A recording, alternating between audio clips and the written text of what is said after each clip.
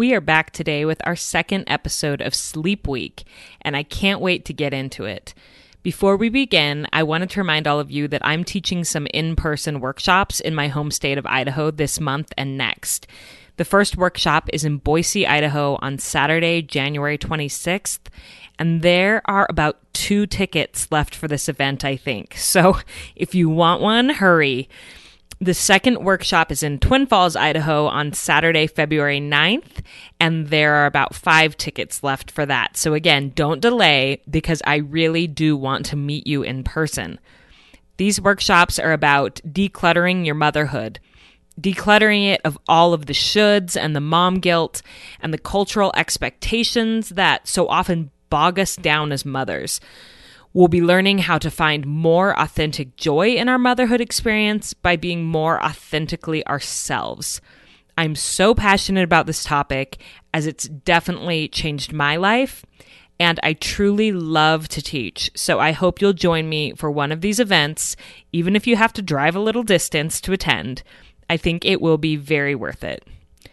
Today, we're going to be talking about our kids' bedtime battles, which is kind of ironic because my 4-year-old Sally came into our room about 3 times last night, so I ended up sleeping with her in her single bed.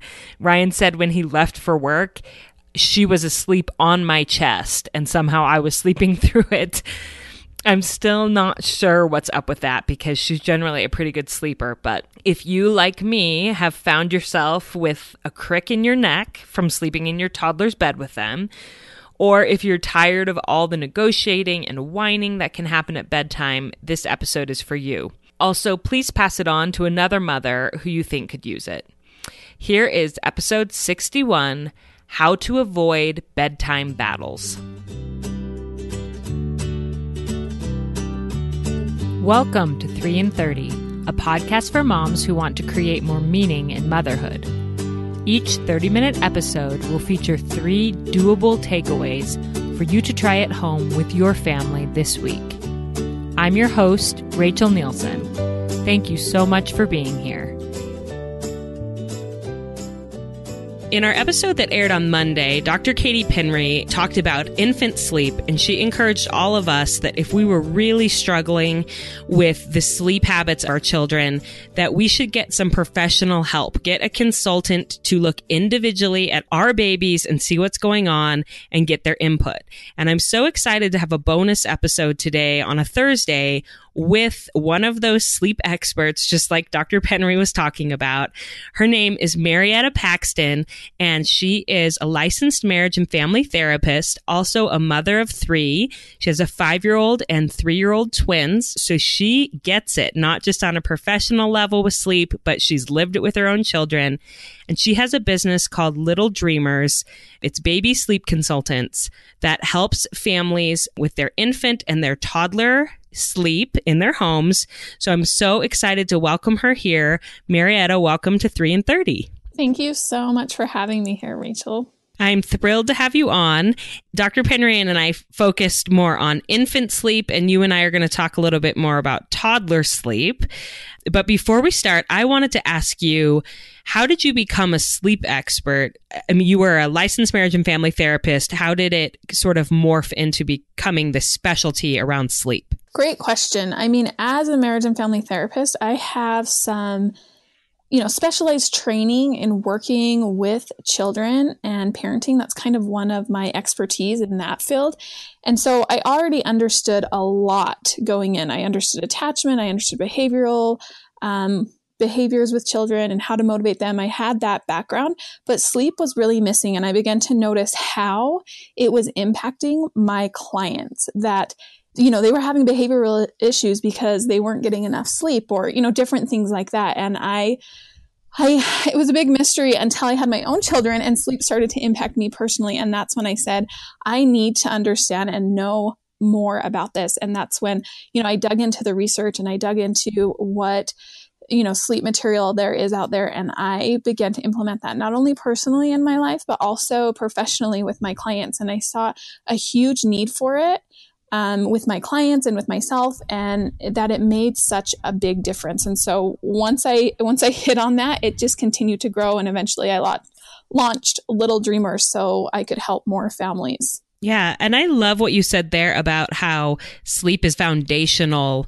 If you can help your kids get more sleep, a lot of the other issues that might lead to your family being in therapy or them seeking out a behavioral specialist can be avoided if everyone is simply better rested. Would you say that's true? Oh, absolutely. Yes. I mean, I have clients that come to me and they're saying, my child isn't eating, my child is clingy, my child is a million different things that we're able to work through because the child starts getting enough sleep. I had a toddler, she was about 3 or 4, and she wouldn't talk to anyone ever.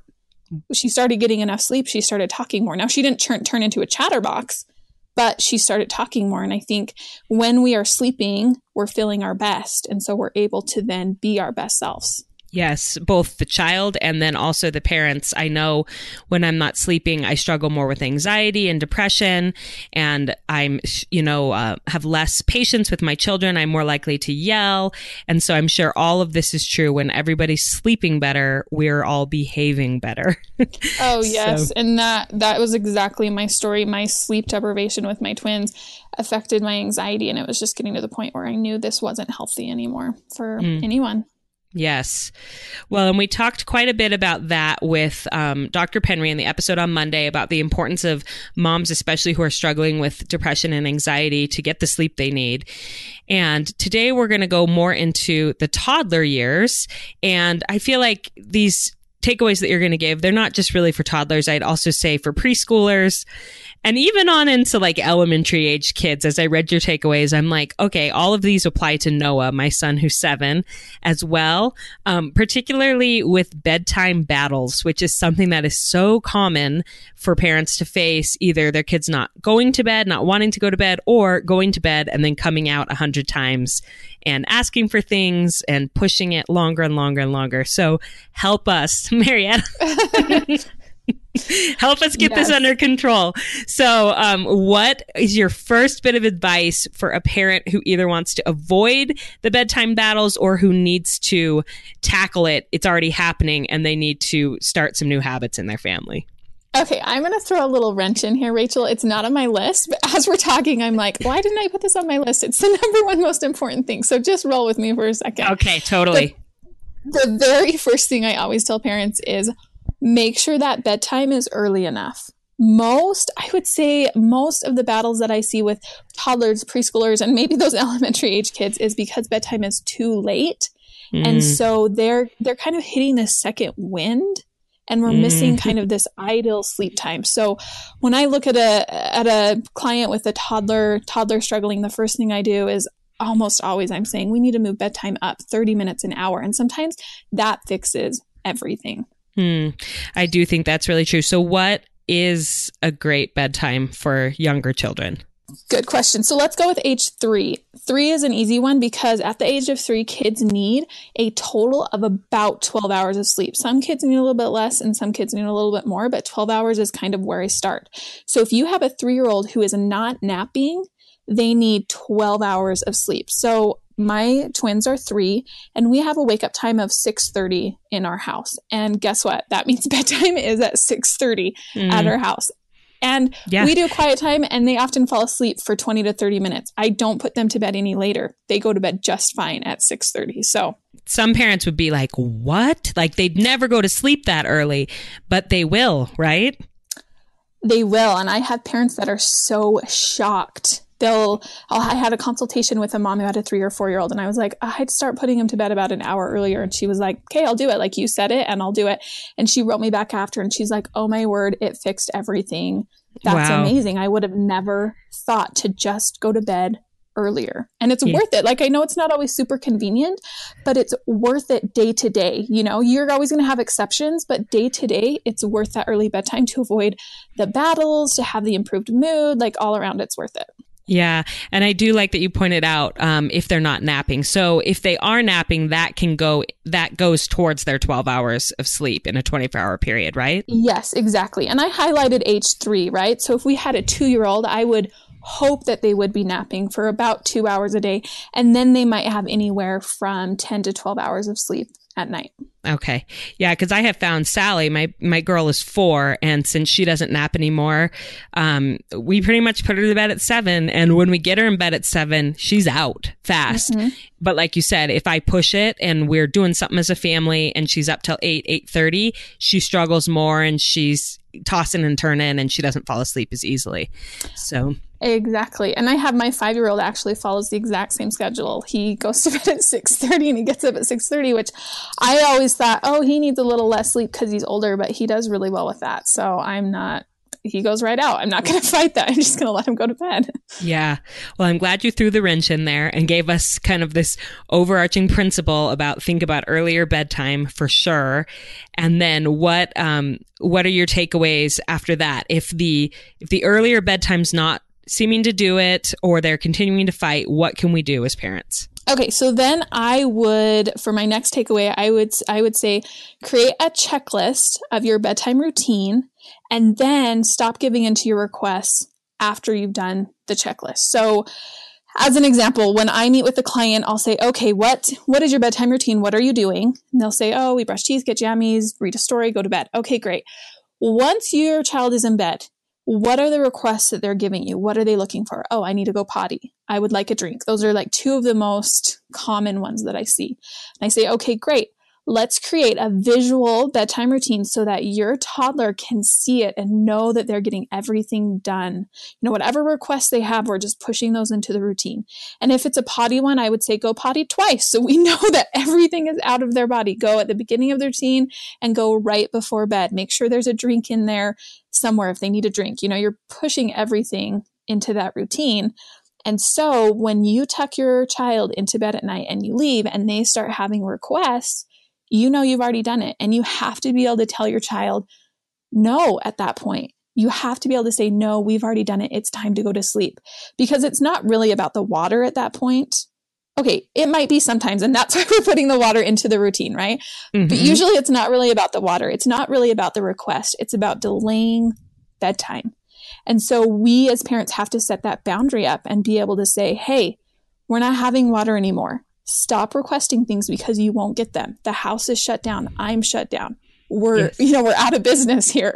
Yes. And until your child understands that we're out of business, they're going to continue to request because they're getting something from it. Yes. And so would you recommend like a actual visual chart that the child can see versus just, I sometimes mentally am like, okay, we did all the things, we checked them off in my mind, but maybe the kid doesn't see that. Yeah. And if it's a struggle, I'm the same way. I just do a mental checklist. The kids know what we go through. But if my kids were really struggling, then I would definitely do a visual one so that they can see it and they can know. And to be honest, I should probably create one because my son struggles with the water thing. It doesn't matter if I give him a water after we brush teeth. Like he still asks for it after bed. And, we tell him, no, you've already had it. So we're done. And having that visual checklist helps him see, and he can visually check it off in his mind as well. Then he knows, he knows that you know, and then you can more confidently say, no, we're not doing that. Because I feel like that's another thing that having this routine, it eliminates guilt from a parent because it's like, we went through the checklist. They know we went through the checklist. And now it's okay for me to insist that they stay in their bed. In fact, it's best for them to get the sleep that they need to be healthy all around and to have these better behaviors. So I'm not being a mean parent. I'm being a good parent by insisting that they stay in their bedroom. Yes. And I'm so glad you brought that up because that's something that I feel strongly about. And I see a lot with clients that I work with that for some reason we have this guilt or this emotional baggage around boundaries, around bedtime or nighttime that we think, well, if I set up a boundary at bedtime and my child wants me to break that boundary and I don't, then I'm a mean mom and I'm going to harm them because it's nighttime. And really, it's not any different than daytime. I often use the analogy with my clients when we're talking about this to say, if your child woke up in the morning and they wanted to eat ice cream for breakfast. And if you had ice cream for breakfast, like no judgment here, I'm just using it as the example. But if your child wants to eat ice cream for breakfast and you have a rule that we don't eat, dessert for breakfast in our house, then it wouldn't matter how much my child cried about that. They could sit down on the kitchen floor and they could cry for an hour, but they're not going to get ice cream for breakfast because we have this boundary or this rule. And I don't feel bad about it because I have food for them. I'm offering them food. They're choosing not to eat it, right? And really the same thing applies at nighttime. You're setting up a boundary and expecting, your children to respect that just like they do during the day. Yeah. And I'm laughing because that was our literal conversation this morning. Sally woke up and told me that her dad had said that she could have ice cream for breakfast, which is just a bold-faced lie because he's the much healthier of the two of us. He's much healthier. He would never tell her that. And I said, well, we can call daddy. He was already at work. I'm like, we can call daddy and see if that's true. And she's like, no, you don't need to call him. I'm like, uh-huh. So I stuck to my guns. Yeah, no ice cream for breakfast. And like you said, I feel like we wouldn't feel bad holding that boundary because we're like, we know obviously ice cream for breakfast is not the best choice for them. And yet it's harder for us for some reason to believe that enforcing bedtime, enforcing good sleep habits is best for them. And so we feel more guilt around it. Yeah, that's a good point. There's a lot of self-doubt of, am I doing this right? And there's so many families who do sleep differently that there's a lot, I see it all the time on social media. There's a lot of, my child's still waking up, and you'll see people say, oh, they shouldn't be waking up. You just need to have them cry it out. And then you'll see the other side of people saying kids are supposed to wake up until they're 2 or 3, like just co-sleep with them. And I just think, okay, what works for one family doesn't always work for another. And so one thing I try to do with my clients is to just talk to them about, what are your values? Where are you at? Like, some families love to co-sleep and they want to continue doing that. Now, I can't always improve sleep to, 100% when co-sleeping is going on, but I can help. So it's not, there's no right or wrong answer here. It's, what are my values? What are my goals? What boundaries do I want to have around sleep? And then how can I create this space where we can all honor those? Does that make sense? Yes, absolutely. And I also think that it's okay for parents to have a boundary that is about them. So yes. Sometimes I'll say to my son, who's kind of a night owl, naturally, I really think it's just kind of part of his circadian rhythm or whatever. He's just more of a night owl, but he has to stay in his room. And when he comes out, I just explain to him, I've been taking care of you and Sally all day. And this is my time when I'm taking care of myself and I'm connecting with dad, and you can't interrupt that. So good night, and that's my boundary. That's important to me. It's a self-care. It's a marriage care boundary. And that's good for kids to know that their parents, if that's your value, then it's okay for you to enforce that and to tell your kids, I do have values that I'm going to stand by. Oh, yes. And I love that because the child is learning so many lessons in that. I mean, he's learning that, okay, there's a boundary around sleep and I need to stay in my room. Sure. But he's also learning that, oh, this marriage is important and mom and dad are protecting it. And kids want to see that. Like, he wants to know that you guys are taking care of your relationship, because no child wants their parents to, see that relationship fall apart. So he's learning so many good things in that. I love that. Yeah. And I have also found that, and he's older, like he's 7, like I said, so I can explain a little bit more to him. But even my 4-year-old, I try to explain to them why they need sleep. And so I'm not just like this mean ogre forcing them to stay in their bed and go to bed early. I try to explain, when you have sleep, your mood is better. You can focus in school more. And so I try to have these kind of rational conversations with them, sometimes while I'm cuddling them in bed. And they're like, no, I want to stay up. I'm like, well, these are all the things that are great about sleep. And generally, my kids are pretty responsive to that when I just explain the benefits to them. Yeah, I think our children are a lot smarter than we sometimes give them credit for, where they really can understand what's going on. I mean, sleep is a hot topic in my house. We're always talking about it. And I've noticed my kids they'll start to say things like, if one of us is ornery and having a bad day, they'll say, I think you need a little bit more sleep. Because that's what I always talk about. Like, my kids, for example, we're out of town. And so they stayed up late last night, and guess who was ornery at breakfast and complaining and not acting like his usual happy self? And I thought, I know exactly why you're behaving this way. you went to bed 3 hours late. So I can expect that I need to be extra patient with you today because you're not going to be your best self. Yeah. And then I could know that he needs to go to bed a little bit earlier tonight, and kind of compensate for that. Yes, definitely. So we are kind of weaving them all in, which typically in my episodes, I have very defined, like we go along with the 3 points of the 3 takeaways. This is a bonus episode, so we have a little bit more flexibility here.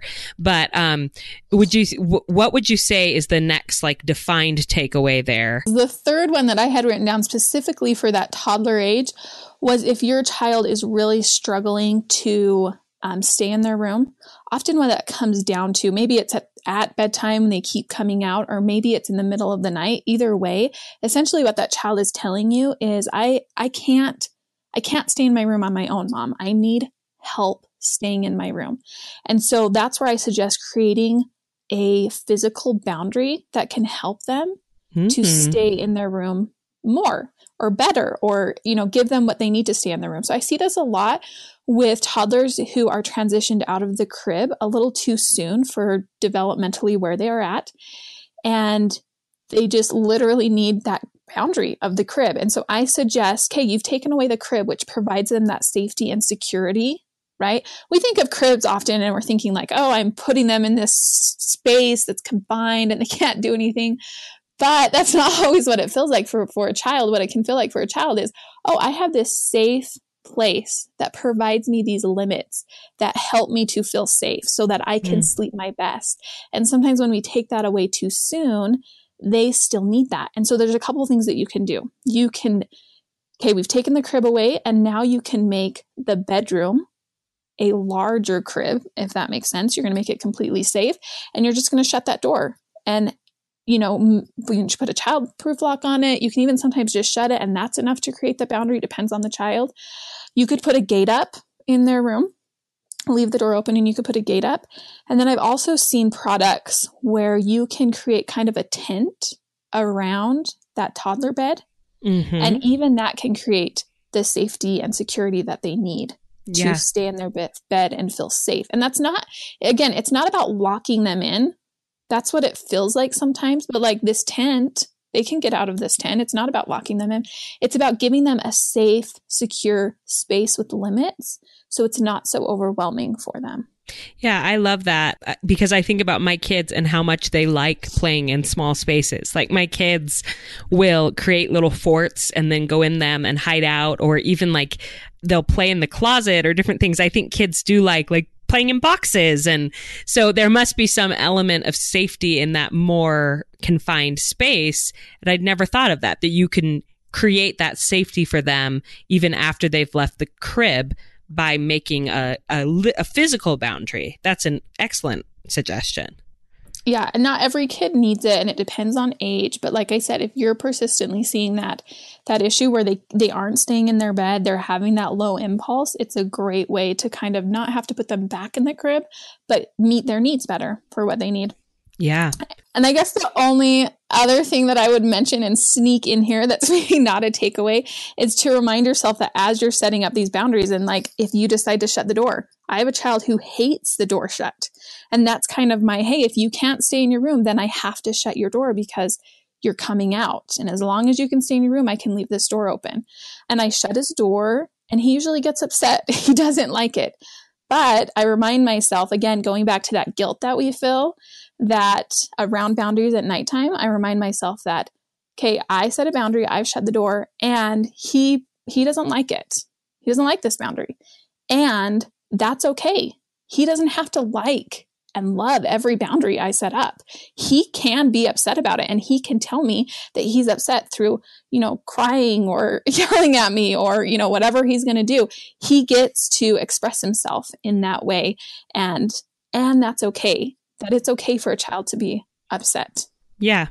And that the child is allowed to have their feelings about it, and that you can just empathize and stick with it, I think is huge versus like freaking out and screaming at them. And why don't you ever just stop that screaming, stay in that room? It's just stay calm and empathize, but stick to your boundary. Yes. And that's why having that plan is so important. I know when he doesn't stay in his room, I know what I'm going to do.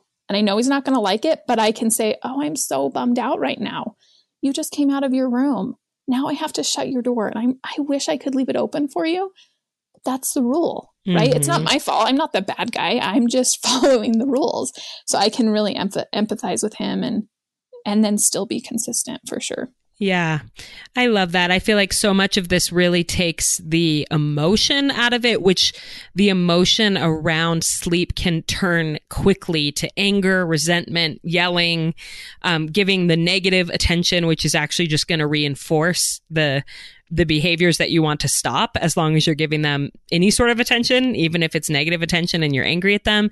And so these are really good tips of how to just be firm in whatever boundary it is that is important to you and your family, and firm and compassionate. Yes. And I know for me personally, like bedtime is my hardest time of the day because I can see the end in sight and I'm exhausted and I don't know. So it just helps. It helps me so much to have bedtime run smoothly and for me to have that plan, because otherwise I just explode and I get frustrated and I yell and I don't want to end the day with me doing that. Yeah. And that's another reason why I think it's really useful to have bedtime earlier and to start it earlier, because but if I push it and I'm putting them to bed at 8:39, I'm so much more likely to explode. I am so tired by that point. So it's like, for all of our sake, let's just start it a little bit earlier. Oh yeah, that's my trick for when I'm doing bedtime by myself, because the earlier you start the bedtime routine, the more willing your children are to do it, and the less stressed I am, because I can just take my time doing it if we need it, and then I will spend extra time reading with them before bedtime, because it's hard sometimes to do it by yourself at the end of the day. Oh, yes, absolutely. So I would love for you to tell us about your resources. If moms are listening and they want more help from you, what are the different things that you offer? Okay, I have so many awesome things out there. So the first thing that I have is a free Q&A that I do every week on Facebook and Instagram. You can submit a question and I will jump on and answer as many as I can. And I have so many reviews on Facebook from people who have just listened to my Q&A. So a lot of times it's just, I just need to shift bedtime like we talked about, but they just don't know that. And so they can get some really good personal advice, but for free, which is awesome. Mm-hmm. I also have a newborn sleep workshop. It's called Exhausted Mama No More. And I will be hosting one January 26th in Pleasant Grove, Utah. And I have a code for all of your followers if they're interested in attending, which is 3 and 30.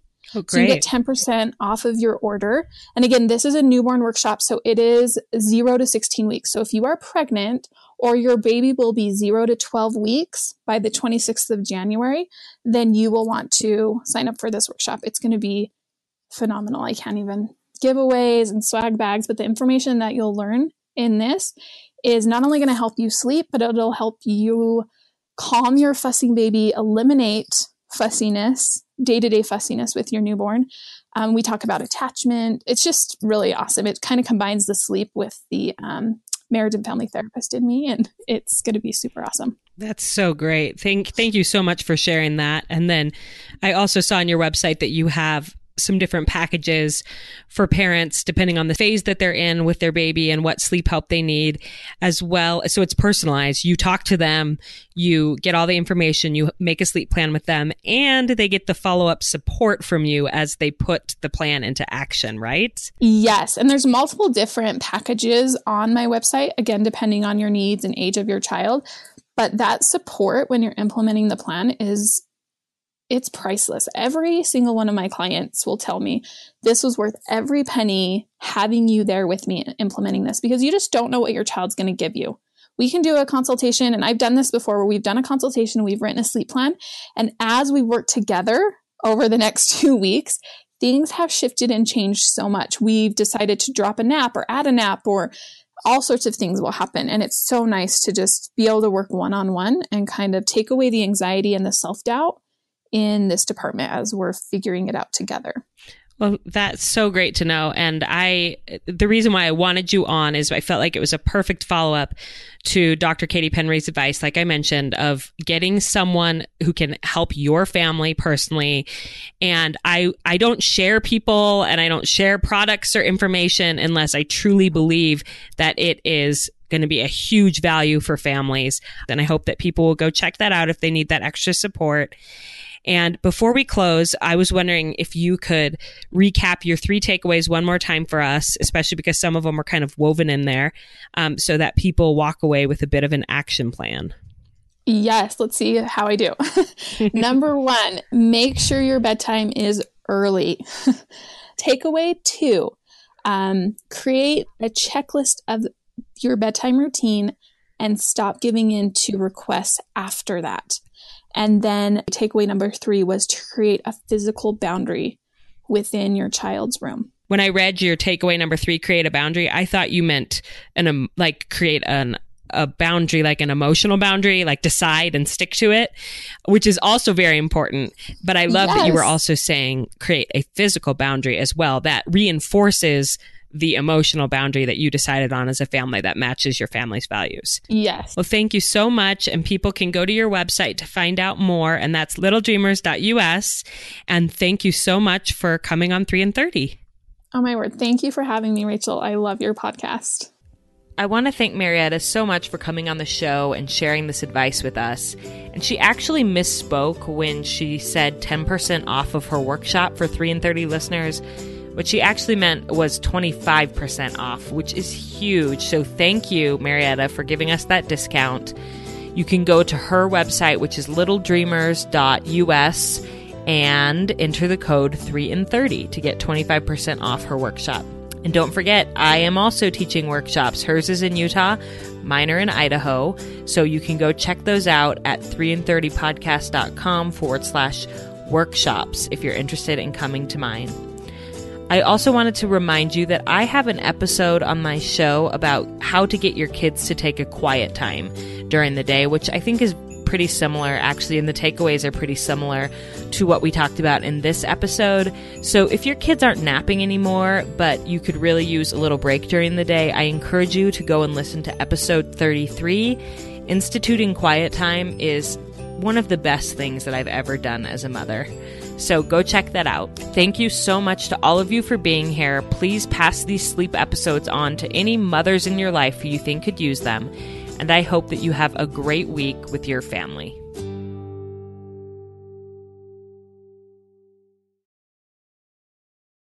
Hey, I'm Lizzie Mathis, the host of the Cool Mom Code podcast, where motherhood is your key card to the coolest spot in town. I'm excited to give you a behind-the-scenes, real talk combo between some of the most influential and tastemaker mamas I know. Subscribe and stay tuned for new episodes weekly on Apple Podcasts, Spotify, or wherever you listen so you don't ever miss a beat. See you there.